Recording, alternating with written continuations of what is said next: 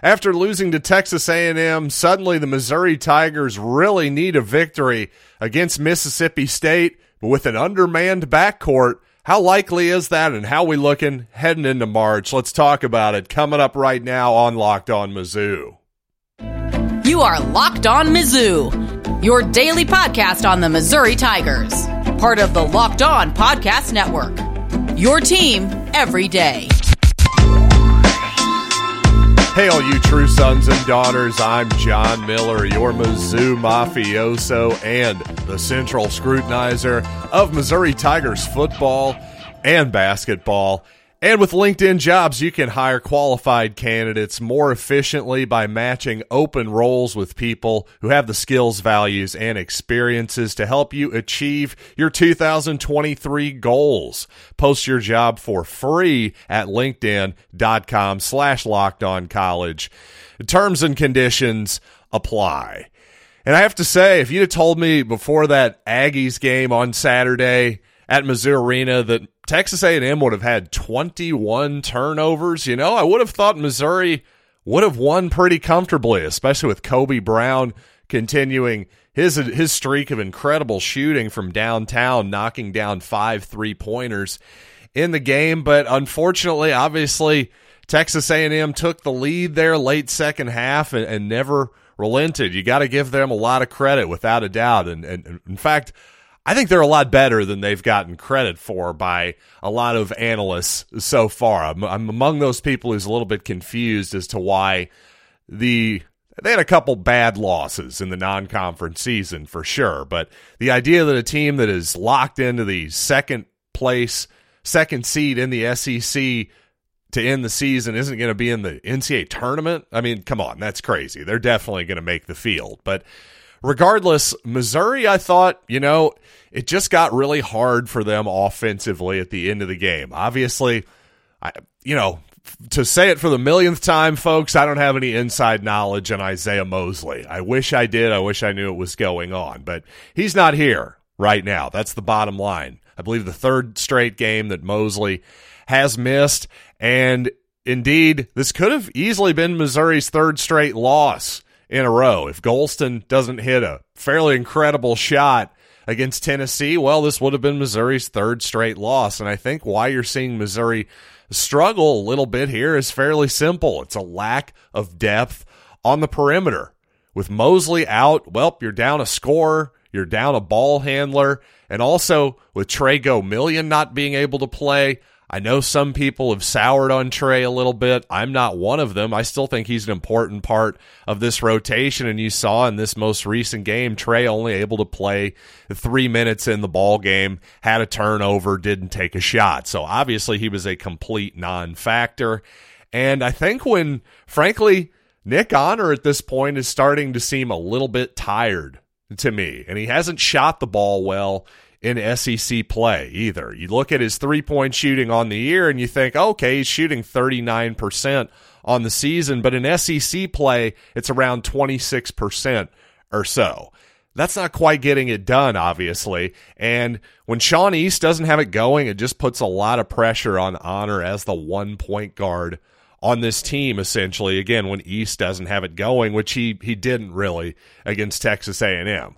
Also, East, not a particularly good three-point shooter, to say the least, but he's really, really good inside of the three-point arc. One of the best in the conference, in fact, I would say, scoring inside the arc and also making his free throws when he gets to the line as well. So I really like Sean East, but then, again, other than that, who do you have? Because D'Moy Hodge, as much as I love D'Moy Hodge, and he had a good ball game for sure on Saturday, he's not a playmaker. He's not a guy who's going to get his own shot or really set anybody else up too often. He's great away from the ball, getting off quick three-pointers and cutting back door, that kind of thing. I love him as a player, but again, with those guys out of commission, it just makes it hard on Missouri right now, especially when DeAndre Golston in the second half. I haven't seen anybody on the Missouri beat really talk about this. It wasn't brought up in the postseason in the post game by Dennis Gates or anyone else, but it was pretty clear to me that DeAndre Golston had an injured left elbow, left arm, something like that in the second half. Because if you may have noticed, if you were at the game, several people did notice this, including my dad who was at the game with me. Well, Golston was clearly favoring that left arm. He was clearly getting it rewrapped, some kind of treatment on it. And at one point, he took a shot warming up that was well short. I mean, a couple 3 feet short. And it just seemed like there was a couple times where, Lord knows DeAndre Golston, as we've said many times, he's a lot of things, but shy when it comes to shooting the basketball is not one of them. And I thought there was a very obvious moment in the second half when he passed up a shot, late shot clock on the left wing, and basically hot potatoed it to Kobe Brown in the corner and gave him a much, much more difficult attempt. I think a healthy Golston would have clearly shot that ball. He just looked compromised to me. So when you go down the stretch there, it's basically Kobe Brown having to do way too much offensively. And Texas A&M, they're just surrounding him. The best offense Missouri had was basically, hey, Kobe Brown trailing the play on a three-pointer, just fire it up there. And honestly, you can make a pretty compelling case at this point that Kobe Brown should be shooting more three-pointers than he is right now. He's shooting the ball that well. He's shooting the ball. I mentioned that Honor is not shooting it well in the conference. Well, actually, Kobe keeps getting even better. He's actually number one in the conference, shooting 49% from downtown right now. So if anything, I'd like to see Kobe get up as many as 10 threes attempted in a ball game the rest of the season. That's been maybe Missouri's best offense consistently for the whole year. And by the way, this incredible barrage of three-point shooting that Kobe Brown has put on display this season, well, it mostly came out of nowhere, too. For his first 3 seasons at Missouri, he was in the 20%, 25% kind of range. He had never been over 30% as a three-point shooter, so just not a plus part of his game whatsoever. But if you were really paying attention to a bad Missouri season last year, well, you would have noticed that he was over 80% from the free throw line last year on a career high in attempts, and kept getting better as the year went along in that, much like his three-point shooting this season. Well, in SEC play, he was nearly 90% from the free throw line. So even though his three-point shooting wasn't a factor his junior year, that does portend good things. If you're that high level of a free throw shooter, if you're getting above 80%, even pushing toward 90%, well, that says you've got a great shot. And it actually isn't, in retrospect, as much of a surprise that Kobe has improved his three-point shooting this season. It's just a surprise to this extent. To be hitting 49% in SEC play so far and 47 on the year. Yeah, this isn't a coincidence at this point. This is just who he is. He's a really good shooter now. And it's been impressive, and it's something that may get him a paycheck in the NBA as well. You never know. And, I got to say, I was playing the optimist. After the Auburn game, I still felt pretty good about Missouri's chances toward the end of the season to be in the field of 68, but obviously a little bit more nervous after dropping a game at home to Texas A&M. So let's talk about what Missouri needs here down the stretch and a little bit about a big-time game for Missouri tomorrow against Mississippi State. But before we get there, let me tell you that as a small business owner or hiring manager, you know that success in 2023, well, that depends on many factors, but of course, it mostly depends on surrounding yourself with the best people you possibly can. Well, that's why you need LinkedIn Jobs, so you can hire qualified candidates more efficiently by matching open roles with people who have the skills, values, and experiences to help you achieve your goals this year. Well, I tell you what, LinkedIn Jobs, from my experience, they make it so easy to screen and rate applicants based on whatever job qualifications you need. You don't want to waste time with the wrong people. Narrow it down, find the right people, make your life easier. And again, LinkedIn Jobs helps you find the qualified candidates you want to talk to faster. So post your job for free at linkedin.com/LockedOn. Locked On College. That's linkedin.com/LockedOnCollege to post your job for free. Terms and conditions apply. Thanks for making Locked On Mizzou your first listen every day. Make sure you check out Locked On College Basketball. Everything you need to know about college hoops in one place, less than 30 minutes a day. That's Locked On College Basketball, available on YouTube and wherever you get your podcasts. And I will say, if you want a question, or maybe, well, let's just say, use the retroactive hindsight that we all have, that is always 2020, to say, well, maybe what could have Missouri have done a little different in that ball game? Again, down the stretch there, it just felt like Honor and DeAndre Golston, again, with what I perceived was some sort of left arm injury for sure for DeAndre, just didn't look like himself at all physically in the second half in particular. He looked fine in the first half, but at some point in that first half late, I suppose he must have injured that arm. But anyway, regardless, as I was saying, it was just basically, where were you going to get a basket down the stretch? It was basically, well, Kobe's going to have to make something happen and perhaps kick it out to D'Moy Hodge. But other than that, it didn't seem like a lot of guys really wanted to shoot. You certainly can't count on Mohamed Diarra at this point to go get his own basket, although, I thought Diarra played well and gave us a solid 20 minutes for sure. And sometimes when the offense has gotten a little bit slow and discombobulated, as I felt it did for Missouri, especially in that second half quite a bit, and at the start of the game as well, to be fair, well, sometimes you might think, let's go 4 guards. And technically, Missouri could have done that. You could have gone, East, Honor, Hodge, Golston, and Kobe Brown, for instance.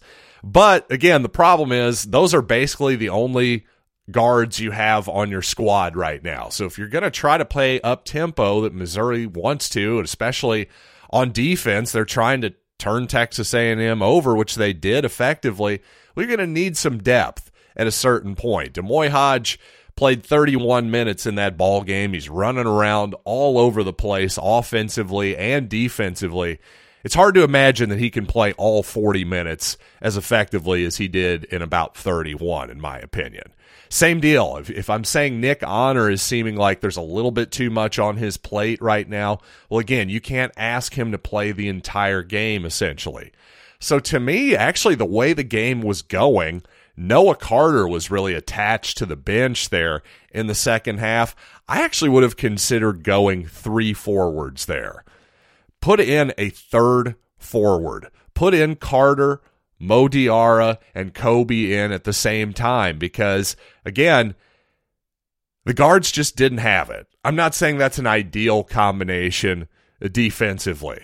Texas A&M may have been able to exploit some matchups there, but then again, I think Kobe Brown can defend a perimeter player for a few minutes. I do, especially the way Missouri switches, all the ball screens and everything. Does it even really matter whose man is on whose at a certain point? Texas A&M was hunting Mohamed Diarra in switches for a lot of the second half and down the stretch anyway. So if that's the matchup that they're going to get to one way or the other is a guard on Mohamed Diarra on the perimeter, well, what does it even matter what the other matchups are? And offensively, obviously Carter and Diarra, and especially Kobe Brown, can space the floor. I just thought we maybe could have gone a little bit more unconventional lineup-wise there against Texas A&M in the second half. Again, just trying some stuff. Once you realized Golston was compromised, again, nobody else is talking about this, so maybe I'm wrong. But to me, to my eyes, it was pretty obvious there was something going on with Golston in the second half. So try something a little different. That would have been my advice, and maybe something Missouri should do on Tuesday night against Mississippi State. Because again, if you're going to lose the rebounding battle, you have to get the turnover battle going. Well, I do think that, if you play those 3 forwards in that particular lineup, you're probably not going to have as many turnovers, but you should get more rebounds too. So it's kind of a wash, right? I just don't think Missouri has enough depth right now to play a 4-guard lineup or even a 3-guard lineup for the entirety of the basketball game. Obviously not one of the most fun games of the season for Mizzou basketball fans, but for Mizzou football fans, it was fun to see Jeremy Maclin and Sean Weatherspoon hanging out courtside together and having a good old time, of course getting a big ovation from the crowd. And speaking of Mizzou football, perhaps Missouri's quarterback of the future made his debut on the baseball diamond last night. Of course, I'm talking about Sam Horn. How did he look? The Tigers' big-time victory last night, so let's talk about Sam Horn. But first, I got to tell you about Built Bar, because if you're looking for a delicious treat and you don't want all the fat and sugar of all those candy bars that are by the impulse section of the store, well, you got to try Built Bar, because with Built, healthy is actually tasty. Seriously, they're delicious, so you won't think they're good for you, but you're wrong. Oh, you're so wrong, because, well, Built Bar is covered in 100% real chocolate, but only 130 calories, 4 grams of sugar, and a massive 17 grams of protein in every bar. And of course, you can go to Built.com right now to order a box, or Sam's and Walmart as well. If you're close to a Sam's, go grab a 13-bar box with our hit flavors, brownie batter and churro, and guess what? You can thank me later. Well, Tiger baseball's off to a productive start. Missouri played 3 games down in Arlington, Texas at Globe Life Field, where the Rangers play.